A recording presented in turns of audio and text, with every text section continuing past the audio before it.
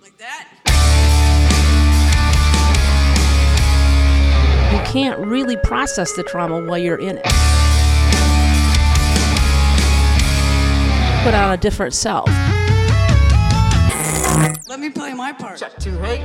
Like, is that real? Did that happen? Like, The structure of your brain actually changes. and do you still feel that every day? And then it got time for guitars. Eating disorder, like I didn't want to die, tendencies. but I didn't want to live. A helpless little girl. You gotta go in the hospital. You feel powerless because the body has a fear reaction. The opportunity to empower.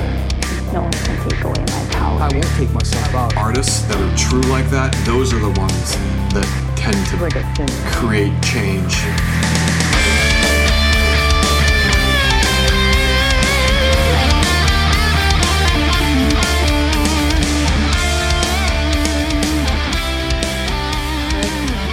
So he was just saying for the people watching remotely, that basic training is basically supposed to kind of prepare you for a lot of those sorts of things. It's interesting to me that that's the take, because doing this work now, this advocacy and outreach work with the foundation, I have a lot of people I look up to, grief counselors, people who deal with eating disorders, people who deal with trauma survivors, and I ask them, like, how do you deal with all these stories all the time, all these people coming to you, all these things? Like, I know people who help people whose kids have been murdered, and they're the ones who take that first grief counseling session. I'm like, how do you sit on that couch and take that, like, what do you do? And how do you keep from going crazy? They're like, we go to therapy. So I wish, in a way, that the military could adopt that. That is part of sharpening the sword. It's part of cleaning your gun. It's part of the maintenance. But do you think that would make people feel like they look weak? Well, Yeah, go ahead. Well, one of the things, of course, when you're in the experience, your nervous system is so amped up, right? Like you're waiting to die, right? And so, or I don't know, I've never been in combat, but in traumatic experiences, your nervous system is turned up full volume, right? And so you can't really process the trauma while you're in it, right? Because it's not, the symptoms and stuff don't show up until later. You're just in fight or flight, right? And you're checked out into a defensive action, or you're dissociated so that you don't, like something bad is happening every night when I go to bed, and then I wake up and I go to school, and the perpetrator goes to work, and we put on a different self, right? So we have this daily living part that goes and shows up at school or work, and then I have this victim part that shows up at night, right? So that I dissociate, but I can't necessarily do the work while it's still happening. Does that make sense? Yeah, because it the does. nervous system is too turned up. Sure. And I think your point of you would go and debrief and get counseling, and then having to go back out and fight the next day, it probably would actually be really hard on You think it would activate them a little bit more? I think so. I guess in my head I was wondering, like, does it have to be after that tour is over? Do they have to come back and be reintegrating into society, and years later realize, man, I've been holding in a lot, and it's been hurting me in all different ways? Or could it be like during the tour, even if it's 6 months later? But I think if they did something like what we do, if there's a critical incident, we debrief about it, right? We'd say, what happened? How do you feel about this?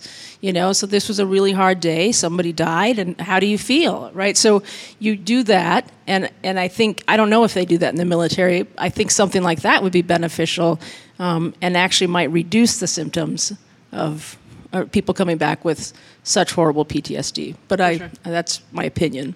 Yep. I cut you off, though. Oh, did you have something else? There's lots of stuff spinning around up there. So keep What, going. what's worth sharing on YouTube? Well, I've got a bunch of other topics. Did everyone get their hand up? Okay, yeah, go ahead.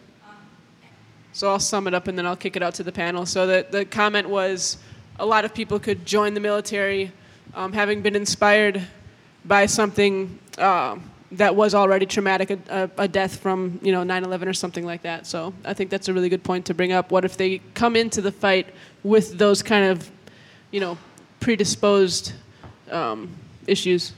Well, I think that probably happens a lot. And I think there's a lot of trauma therapists who have traumatic experiences. The mental health system is full of us who have had bad experiences. And so I think a lot of the soldiers, and trauma, again, could be 9/11, it could be a death, it could be child abuse, it could be poverty. I mean, a lot of people went into the Guard because of poverty. And I think poverty is traumatic. living, not knowing where your next meal is going to come from, not knowing where you're going to live. So I think, and I think we see it with police and firefighters, where they probably come in with some trauma already, and then it piles on. For sure. Well, one of the reasons that they use children soldiers is because children don't think that they can die, and so they're really good soldiers, because they don't get it. I think probably they're so dissociated, they're probably so cut off from that experience that they're kind of hollowed out, right? Like, I mean, we think about sociopaths, they're people who have really been hollowed out, so. Yeah.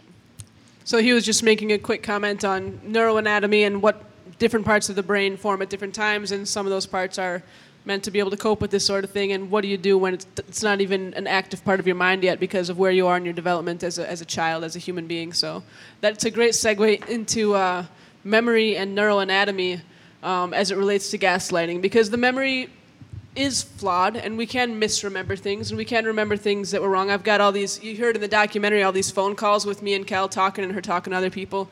So she had an app on her phone called Call Recorder, and lucky me, I've got 400 phone calls of us talking to each other. So it's very lucky for me to be able to hear her voice and also correct the record, because I remembered a ton of stuff wrong. I'm like, wait, that happened in September? That happens to me all the time. But it's like you can't argue with the recorded conversation. So I'm curious, just a little crash course on memory, neuroanatomy, the physicality of it, and then talking about how do people know if they are remembering something wrong or if there is gaslighting and mental manipulation going on. I'm curious about kind of that whole realm. Small topic, just neuroanatomy.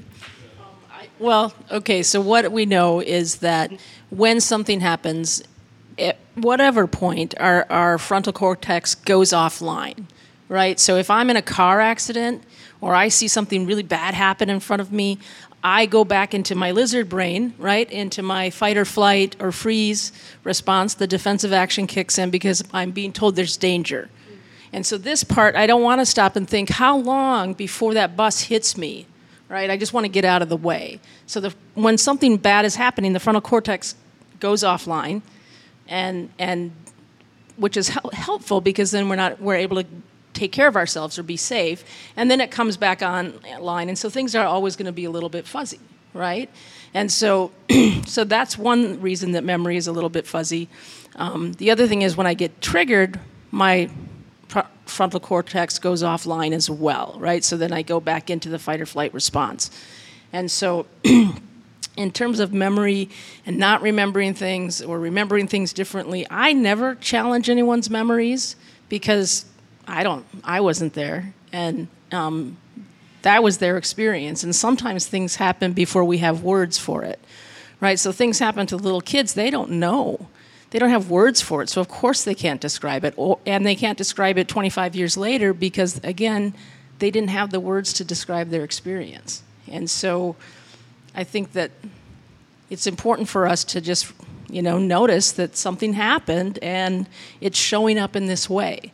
We use the body, right? So if I say something to someone, if I do this and Matt ducks all the time, every time I raise my hand, then I'm going to say, well, something happened to Matt because he thinks I'm going to hit him, right? Or something's going on where he's ducking. And so the body will store the memories even if we don't have words. And so the defensive actions that wanted to happen at the time are locked in there, and they're going to show up. And so that's how we would access it, to start to say, I wonder what happens because every time I put my hand up, you go like this. Let's explore that. And we start to kind of figure it out. So I don't know if that answered all of your question. Or No, it's a good start on like the anatomy of a memory and stuff like that. So yeah, go ahead. Well, I think denial is a tricky word. I think we try to deny what happened because it's unbearable, right? The event was unbearable. And so it's much easier for us to not remember it than to think about it clearly. And so yeah, it's going to show up in the body if something happened to you, and your defensive action system is going to start to kick in whenever we talk about mom, for instance. It's like, okay, so let's figure this out, and let's explore that a little bit. Does that answer your question? And the memories, it doesn't necessarily matter, right? You don't have to tell me what happened. I don't really need to know. Just know that something happened, and let's work on that, and let's see if we can restore that act of triumph and get you through it. So I think that that's the other important piece is that, if people have fuzzy memories, well, it makes sense. Usually we remember things kind of like, like slideshows, right? Quick snapshot. Snapchat. The other part of it is sometimes we remember it very, very clearly. Like the movie Saving Private Ryan, that opening scene, that's horrific.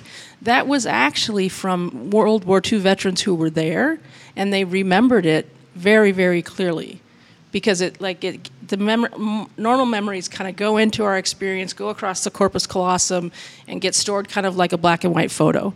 But trauma sometimes gets locked in, and it stays there. It doesn't integrate into the brain. And so if I pull up, even if it's just a Snapchat of the memory. I know. My kids are like, Mom, Snapchat.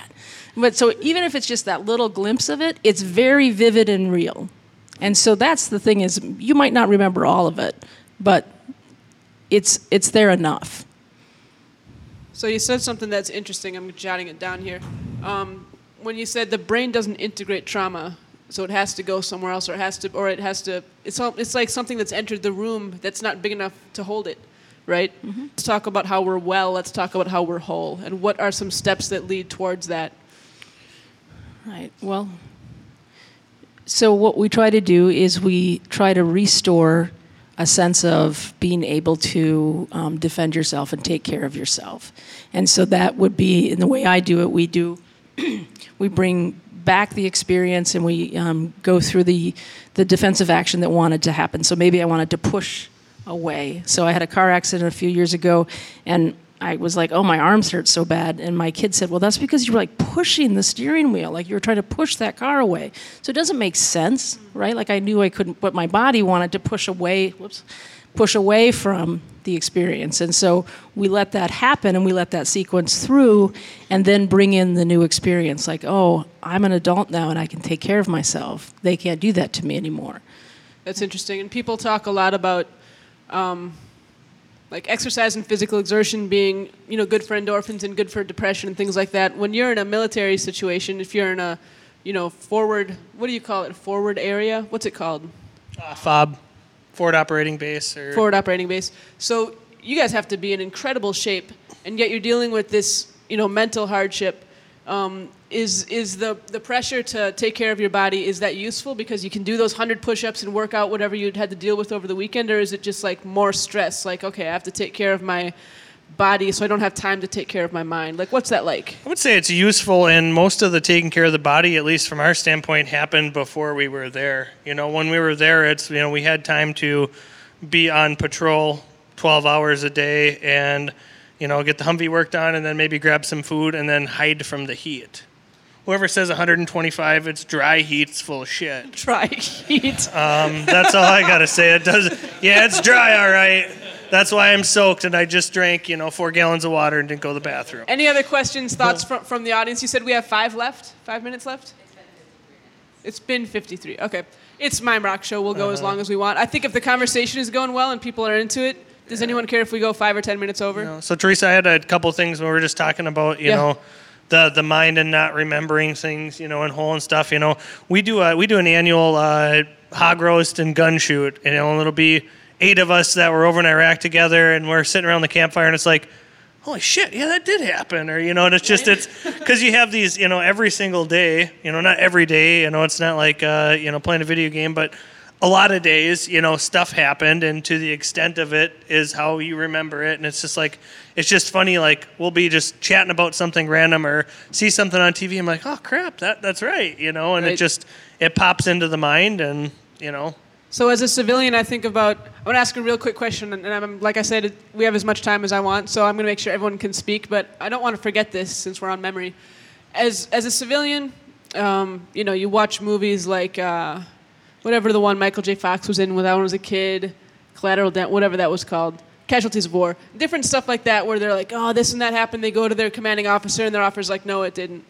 No, that didn't happen. Don't worry about it. Get back to your post or whatever. Is that real? Does that happen to some degree as far as control of information in the military?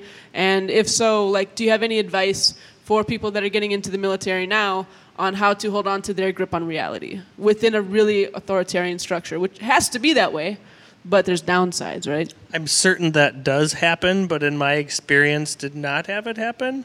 Where it's like, oh, hey, this didn't happen. You know, it's more of a, and we had great leadership. Frankly, I don't know that everyone is lucky. You know, our leadership would stand behind our decisions no matter what, which was very, very helpful because you have to make split-second decisions that are life and death. And in some cases, they may not be the correct decision, but just knowing that they had our back regardless of the decision you made it. Here's why you made it. We got your back.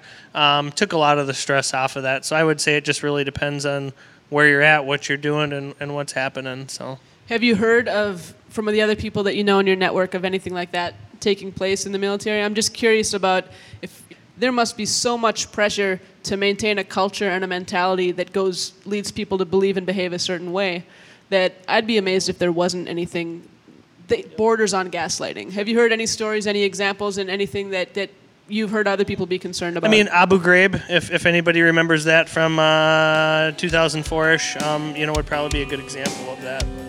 Get the music behind the mission. Hate Becoming by Kelly Nicole on iTunes and Spotify. If you guys haven't checked out the merch table, join the movement. Buy the album. Get your Kelly Nicole band merch and donate what you can at kellynicolefoundation.org. Courage is from Amplified!